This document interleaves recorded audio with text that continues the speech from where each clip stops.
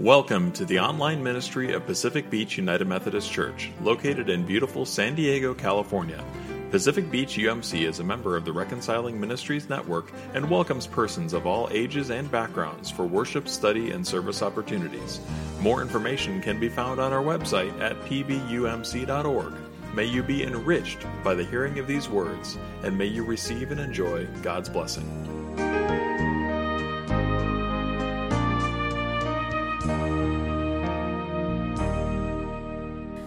Today's scripture is Luke 14, 1 and 7 through 14. On the occasion when Jesus was going to the house of a leader of the Pharisees to eat a meal on the Sabbath, they were watching him closely. When he noticed how the guests chose the place of honor, he told them a parable. When you are invited by someone to a wedding banquet, do not sit down at the place of honor, in case someone more distinguished than you has been invited by your host. And the host who invited both you may come and say to you, "Give this person your place." And then, in disgrace, you would start to take the lowest place. But when you are invited, go and sit down at the lowest place, so that when your host comes, he may say to you, "Friend, move up higher." Then you will be honored in the presence of all who sit at the table with you. For all who exalt themselves will be humbled, and those who humble themselves will be exalted. He said also to the one who had invited him, "When you give a luncheon or a dinner, do not invite your friends or your brothers and sisters or your relatives or rich neighbors, in case they may invite you in return and you would be repaid. But when you give a banquet, invite the poor, the crippled, the lame, and the blind, and you will be blessed, because they cannot repay you, for you will be repaid at the resurrection of the righteous." Amen. Thank you, Michelle. And thank you, Voices of Praise. Amen. How do you not say amen after that anthem?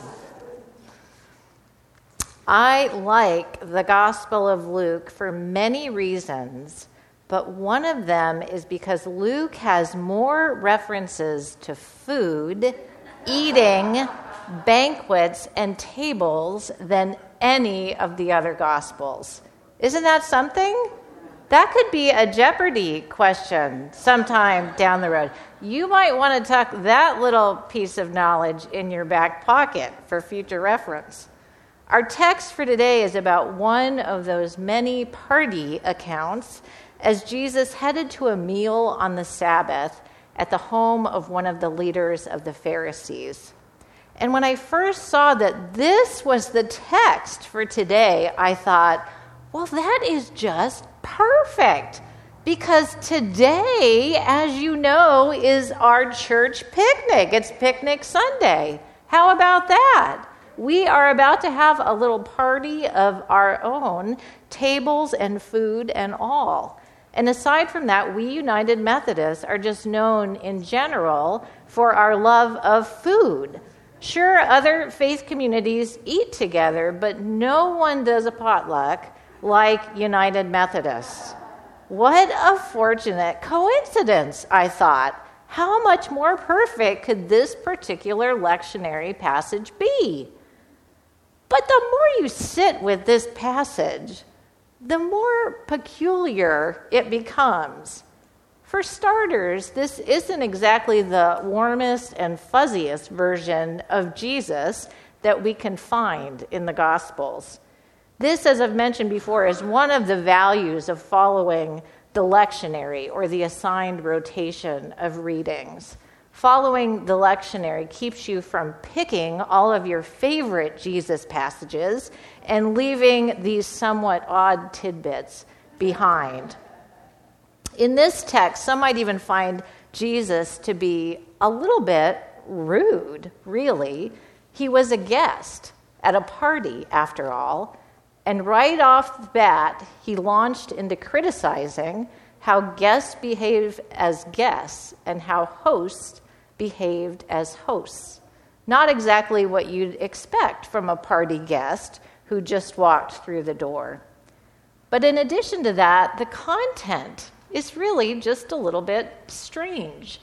Because at first blush, it sounds like Jesus is offering advice on social graces, everything you need to know about how not to embarrass yourself at a party. He said to guests, don't go for the place of privilege in case someone more distinguished than you comes along and you're asked to move. Start out low, and who knows, you may get bumped up to a better spot, a spot of greater honor.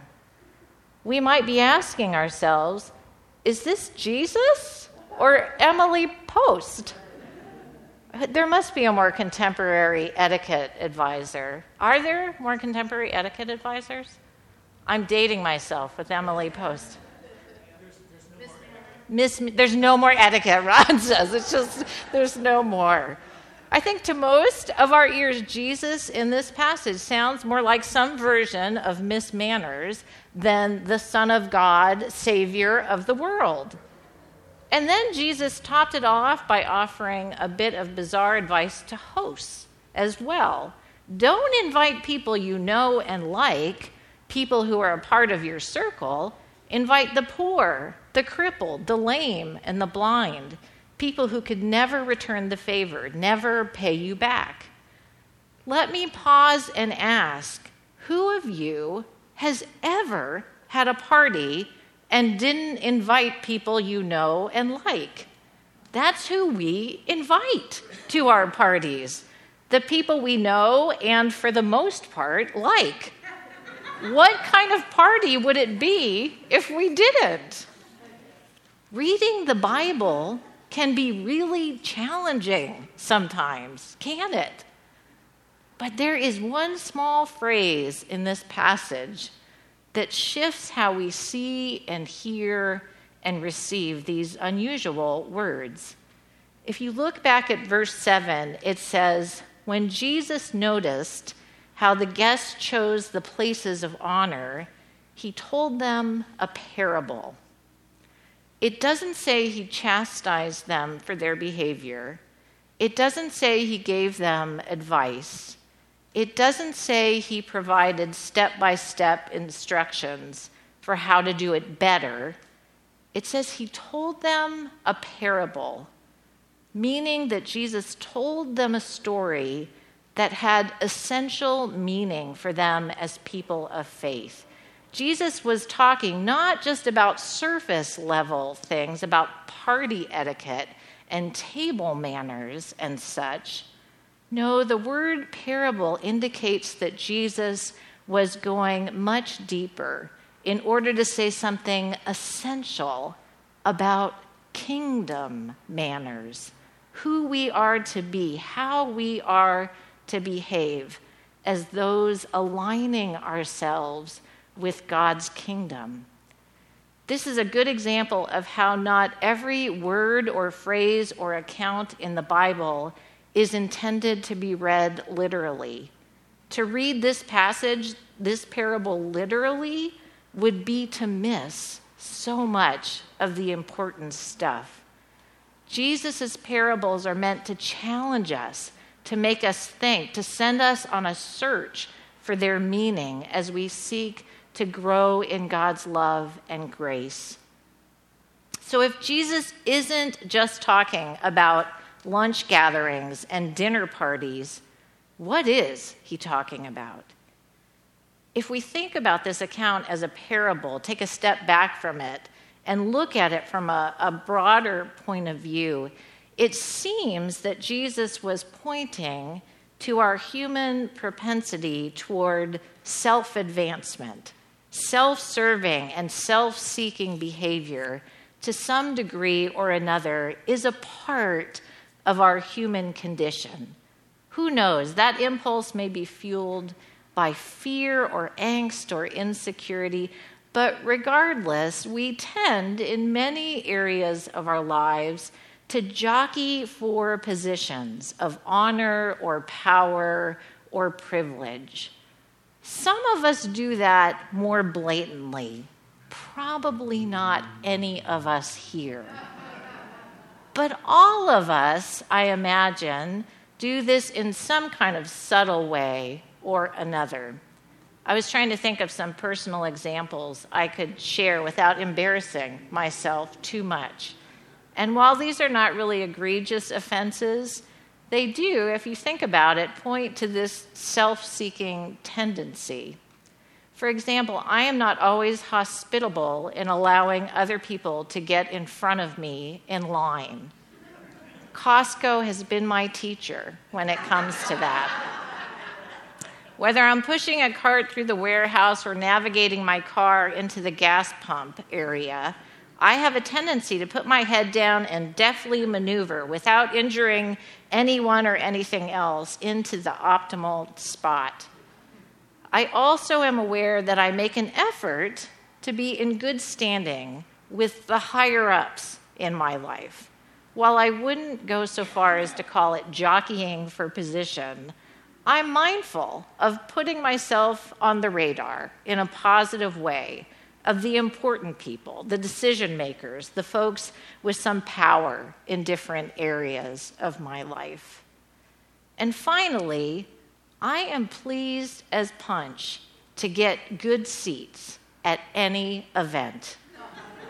Les and I recently saw Come From Away at the Segerstrom Center for the Arts in Costa Mesa. Some friends gave us their tickets, so we just walked in not knowing where we were going. And when we got there and saw that we were close to the front but not too close and right smack dab in the center, we were downright giddy. We got the good seats. Hooray for us, great seats. And if we're honest, isn't that most of us? Maybe even all of us? We all want the good seats. Just par for the course in this being human thing, right? Yes and no.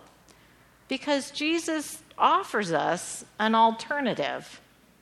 He asks us to conform our lives, our habits, our words, our actions, our very hearts to a different realm, a kingdom realm.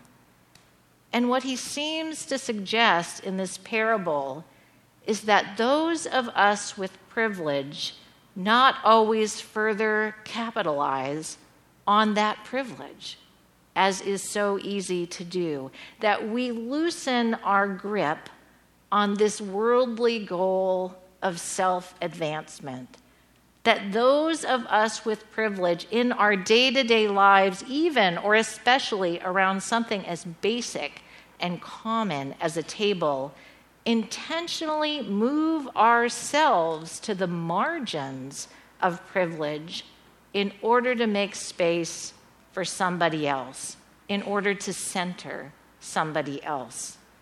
It's a radical notion that we not just make space for everyone at the table, but that some of us who have been sitting in the best spots for a long time get up and move to the edges in order to make room for others. It's a radical notion. It's a kingdom notion. But in the divine kingdom, the one being ushered in by Jesus, getting ahead, getting to the best seats is not the goal. Self-advancement is not the goal. Love is. Love is the goal. That's why Jesus threw out these challenging parables to the people of that day and age. That's why he continues to throw them out to us. It's strangely easy to forget. Love is the goal. And not only is it easy to forget, for as basic as it sounds, it's a hard notion to live out. It's hard to do. Kingdom manners take practice, a lot of practice. The last time I preached on this passage, I was at San Luis Rey Valley United Methodist Church in Oceanside. They participated every year in the Crop Hunger Walk, which took place, at least up in North County, along the boardwalk in Carlsbad. We set up a barbecue in the park nearby and cooked hot dogs every year for the church members who participated. Well, again, this text fell on a day when church folks planned to eat together. Go figure. I had just preached on this text that morning, and our group finished the walk raising money to address the issue of hunger. We were cooking hot dogs in the park, and a person experiencing homelessness came up and asked if he could have a hot dog. And I hesitated just for a moment. I can't even tell you exactly why. Perhaps I was worried about church people being uncomfortable.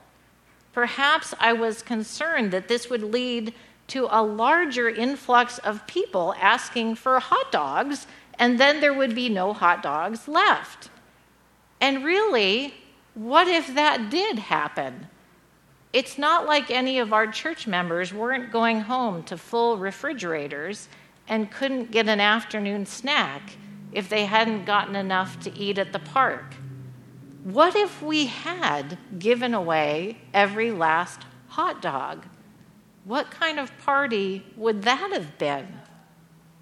A kingdom party, I guess. That moment has stuck with me. It still troubles me that I hesitated at all before saying yes. It sounds simple, but it's not easy to do. Kingdom manners take practice. And thanks be to God, we get a lot of chances to practice over and over and over again. We are shaped by the world in which we live, for sure. And we are living into the world to which Jesus calls us. Let us day by day, moment by moment, live into the divine kingdom, advancing love above and beyond and before all else. Thanks be to God. Amen. Let us pray. Loving and gracious God, we thank you for this day and for all that is unique and special about it and for all that is wonderfully ordinary. We thank you for the people in our lives who do our hearts good, the ones who believe in us and encourage us to be all that you have created us to be. We thank you for music and art and nature, for work and play, for tears and laughter, for all that gives our lives vitality, meaning, and joy. We thank you for being the one who soothes us in our times of sorrow and need, and the one who challenges us in our moments of small-mindedness and complacency. We lift up prayers for those near and far who are in need of help, healing, hope. We continue to pray for the end of war, overcome our inclination toward violence, and guide us down paths of peace, reconciliation, respect, and understanding. We lift up special prayers for all those who find themselves in harm's way this day. We pray for those who are unhoused, for those who feel trapped in relationships that wound or diminish, for those who see only the shadows and are having trouble finding any glimpses of light. We pray for those who are facing and fearing the reality of flooding, fires, or nuclear disaster. Free us from mindsets, belief systems, and behaviors that destroy self, others, or your precious created world. Forgive us, O God, for consciously or unconsciously seeking our own advancement above the well-being of others. Give us vision and courage to find ways and places to release our fierce grip on privilege in order to lift up and center another. Encourage and empower us despite our baubles as we seek to live into your kingdom. May our discouragement and disappointment never overcome us or impede your work of redemptive grace, but may we be fueled by the knowledge of your unwavering love that holds us all, a love that is transforming us and that invites us to be a part of transforming the world. We pray these things in Jesus' name, who taught us to pray, saying, Our Father, who art in heaven, hallowed be thy name. Thy kingdom come, thy will be done, on earth as it is in heaven. Give us this day our daily bread, and forgive us our trespasses, as we forgive those who trespass against us. And lead us not into temptation, but deliver us from evil. For thine is the kingdom, and the power, and the glory forever.